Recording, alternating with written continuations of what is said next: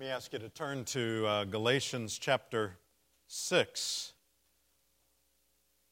Galatians 6 as we continue on in our series looking at the one another passages in the New Testament. Now, we just sang, Jesus, draw me ever near as I labor through the storm. You have called me to this passage, and I'll follow, though I'm worn. And two other just beautiful verses here. Verses where it confesses that we are going through something that is hard. It is a calling from you, and yet it's a part of what you have for me in this life. And it's a part of you making me what you want me to be. Now, how does one get to the point of not just singing that, not just mouthing the words, but really believing it? Which is more spiritual? To live by that great American theme of self-sufficiency. You know, God helps those who help themselves. Or to help bear one another's burden. Is that more spiritual? Or to let others help you bear your burdens. Which of those is more spiritual? We go all the way back to the first book of the Bible, and we see where Cain killed Abel. And then God says, where is Abel, your brother? And then the answer with a question, am I my brother's keeper? What is the answer to that?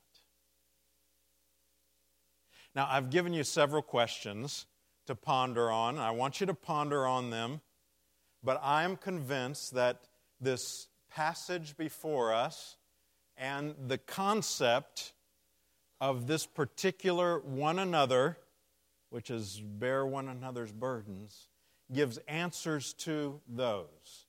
Let's address them, but let's do it from God's Word. We read in Galatians 6, beginning with the first verse, brothers, if anyone is caught in any transgression, you who are spiritual should restore him in a spirit of gentleness. Keep watch on yourself, lest you too be tempted. Bear one another's burdens, and so fulfill the law of Christ. But if anyone thinks he is something when he is nothing, he deceives himself. But let each one test his own work, and then his reason to boast will be in himself alone and not in his neighbor. For each will have to bear his own load. This is the Word of God. Thanks be to God. Let's bow together. Lord, I know that there are people here today who are here even though they are laboring through a storm. And I know there are people here today who have earlier this month or this year labored through a storm. And there are also those who are about to labor through a storm. And so, Lord, we need to hear from you, because no one would choose that path. And yet, it is a calling. It is a part of this life in this fallen world. And you use it for your purpose. But will you help us to grasp what our role in that is when we are laboring in that storm or when someone near us is? Will you teach us?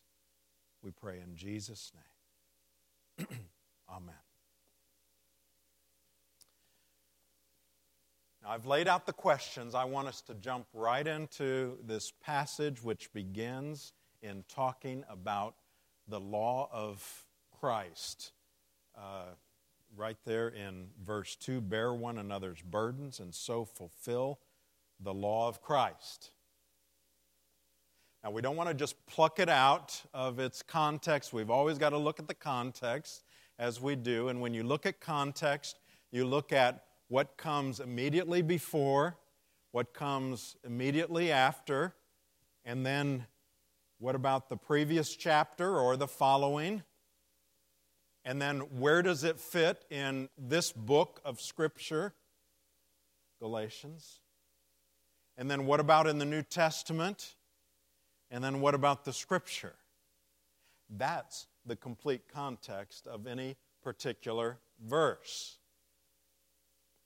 We have got to understand this one because it's the context that makes it even more striking. Because Paul in this book of Galatians was fighting hard against those who were trying to make their way to God by keeping the law. They had heard the truth. They knew that that wasn't the way to get to God. And yet they had fallen into what we might call the default setting. And that is that when we are not consciously living in the grace of God, we typically will fall into trying to work our way to God. And that's what happened. That's why Paul was so upset with these folks. He had preached them the gospel. They had grasped it. But now they were in some way thinking that they could just keep the law, and that's what they needed. Now, he addresses that in the strongest possible terms in the earlier part of the book. So why does he here talk about fulfilling the law of Christ? Why would he even bring that phrase up again when that's what he was struggling against with these people, that their tendency was to try to obey the law in order to get to God? How do these two fit together? Well, what is the law of Christ? That's what we have to understand. Verse 2, I just read it to you. Bear one another's burdens and so fulfill the law of Christ. Earlier in Galatians, you look at the context, Galatians 5, verse 14. For the whole law is fulfilled in one word. You shall love your neighbor as yourself. Earlier in the Scripture, we read in John 13, the words of Jesus, a new commandment I give you, that you love one another. Just as I have loved you, you also are to love one another. And then John 15, verse 12, this is my commandment, that you love one another as I have loved you. Here's what's going on. Paul is saying, look, you think you want to obey the law.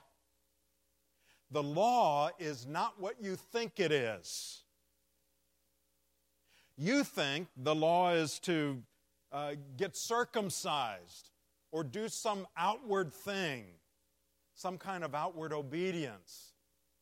I'm telling you, this is the law of Christ. This is how the law is summarized. And it is in loving one another as I've loved you. And here's how you do it. Bear one another's burdens. Now, let's take a look at that phrase there. The Greek word for burdens there is the whole idea of it's a heavy load that is it's like freight that is being loaded onto something that you by yourself cannot possibly pick up.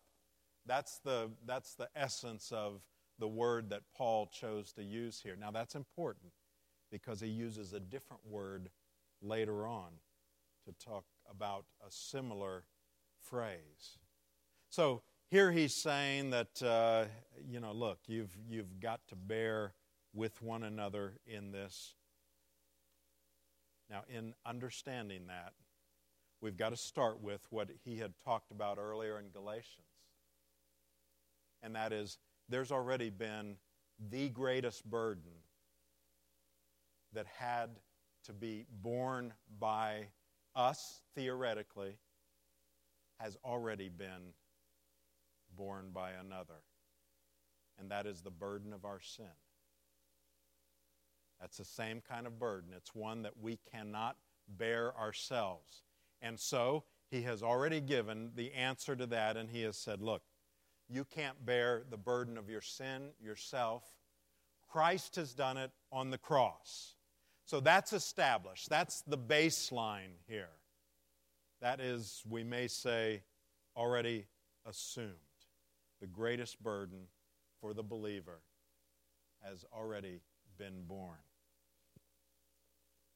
But then we have to say, well, what about the other burdens? What about the things we go through in this life? If we don't have to worry about our sin any longer because it's taken care of, we still go through these difficult times. Well, his typical way of helping us through those times is through the church, through the body of Christ. And that's why he uses the phrase, one another. And then there's another aspect of that, and that is the need to let others help carry your burdens. And for some of you, that's the hardest part. When I, on occasion, am at a meeting or a conference or something that is at the kind of hotel that I typically wouldn't stay at, you know, the kind that has bellhops down in the lobby. Usually I wouldn't stay at one of those, but I have occasionally had to stay at those. I just have to tell you, I tend to grab my own luggage. It just grates on me. Now look, I believe those guys or young ladies have the right to earn a living. And there are many people that enjoy that service, but I don't. I don't know whether it is because I want to save the quarter tip that you get.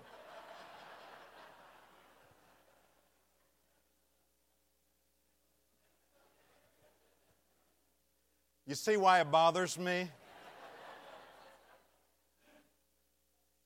And so typically I will just grab it and I'll just go on up to my room and so on.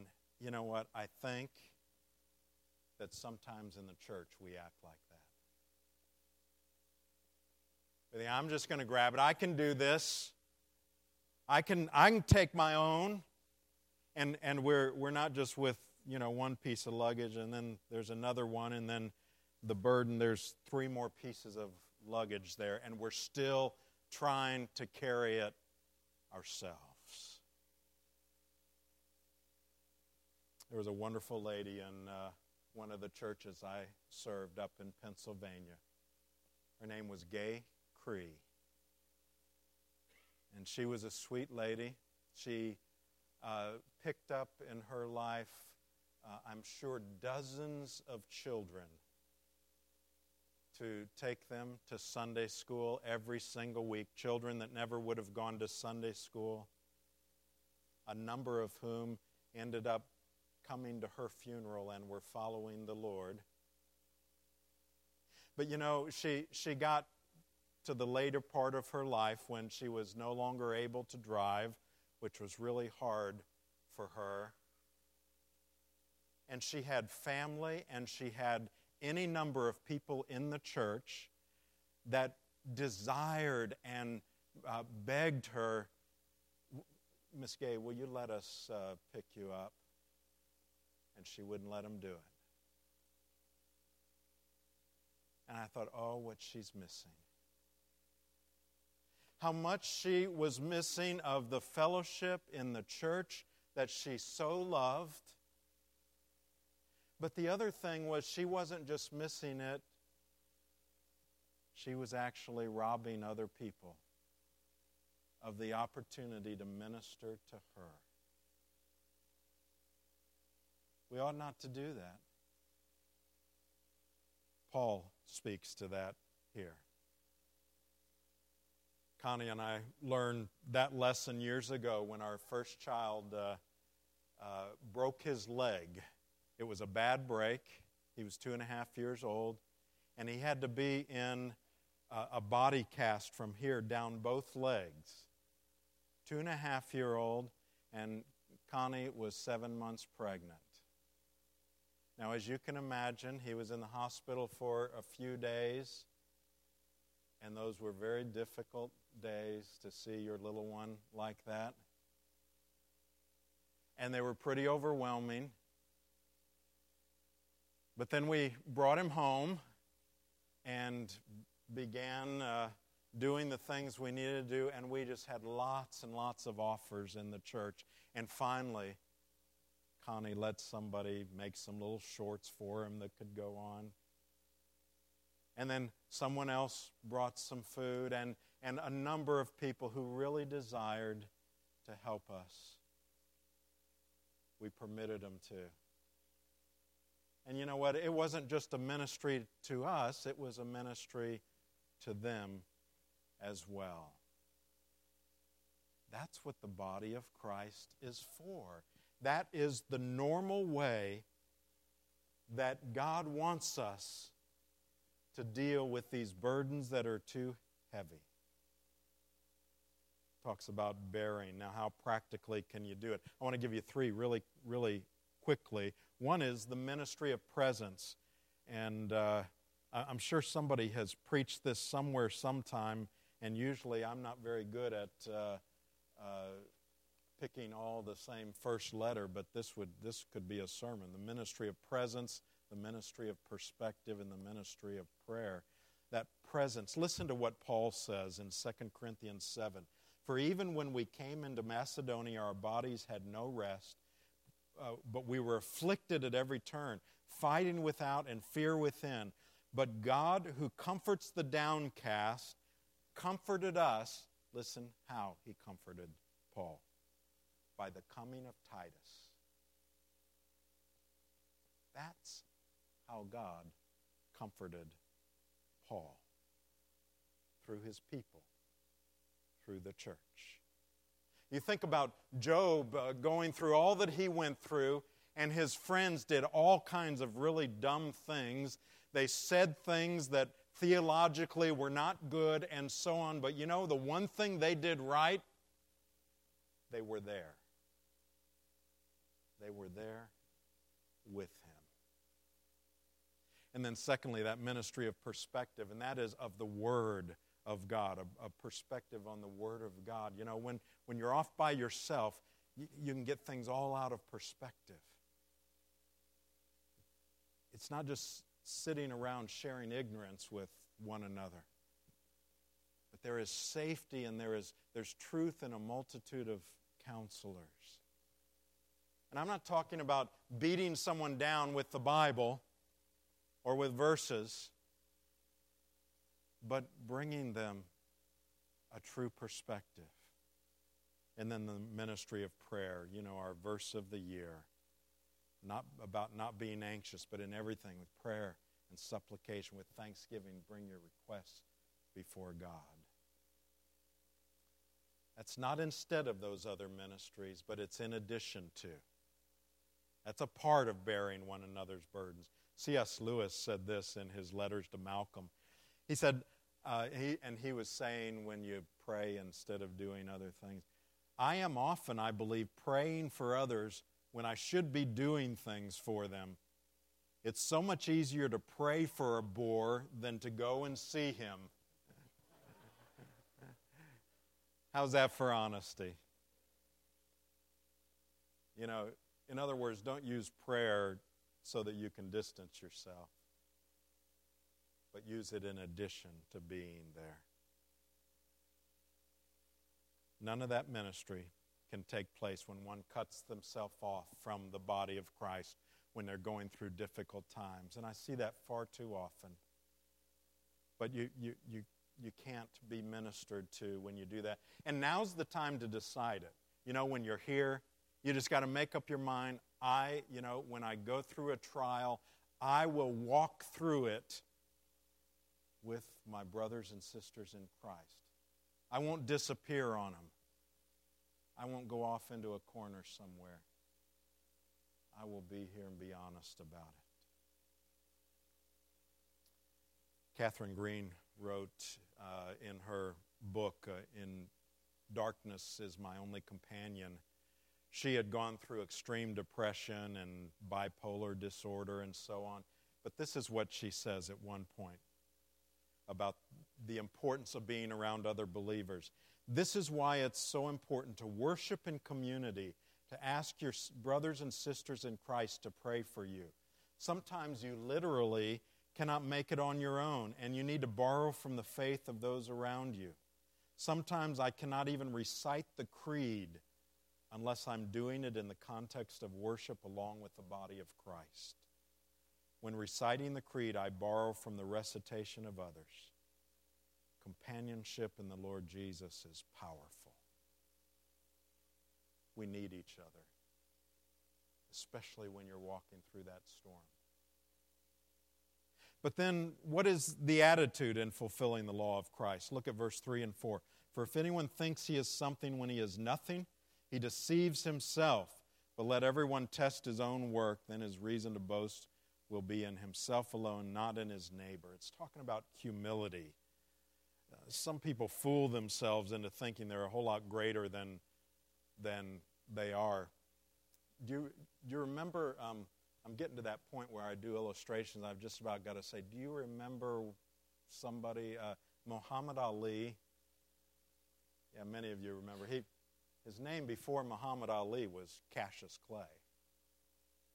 And he was known for his pride and for talking about how great he was and so on. Well, once he was on an airplane and they were preparing for takeoff, and the flight attendant came over to him and said, "Sir, you need to put on your seatbelt." Muhammad Ali said, "Superman don't need no seatbelt." The flight attendant replied, "Superman don't need no plane."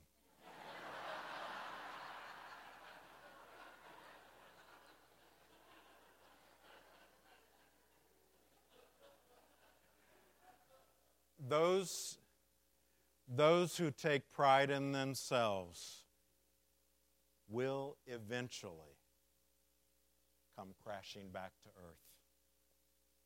Ultimately, that will be the case. Now, what do you think about Paul here talking about someone who is thinking he is something when he is nothing? Is he just exaggerating by calling somebody nothing? John Calvin said, "We have nothing of our own to boast about, but are destitute of every good thing." You see, that's not comparing ourselves to others, it's comparing ourselves to Christ. And that's where we're driven with this. In Him we live and move and have our being. Now, here's the other side of our attitude, and that is our responsibility. In verse 5, Paul says, "For each will have to bear his own load." Each will have to bear his own load. Now, at first glance, it looks like he's just absolutely contradicting himself. bear one another's burdens. Each will have to bear his own load. Okay, Paul, which is it? What is it? Why would you say those two things? Well, it's back to the words there.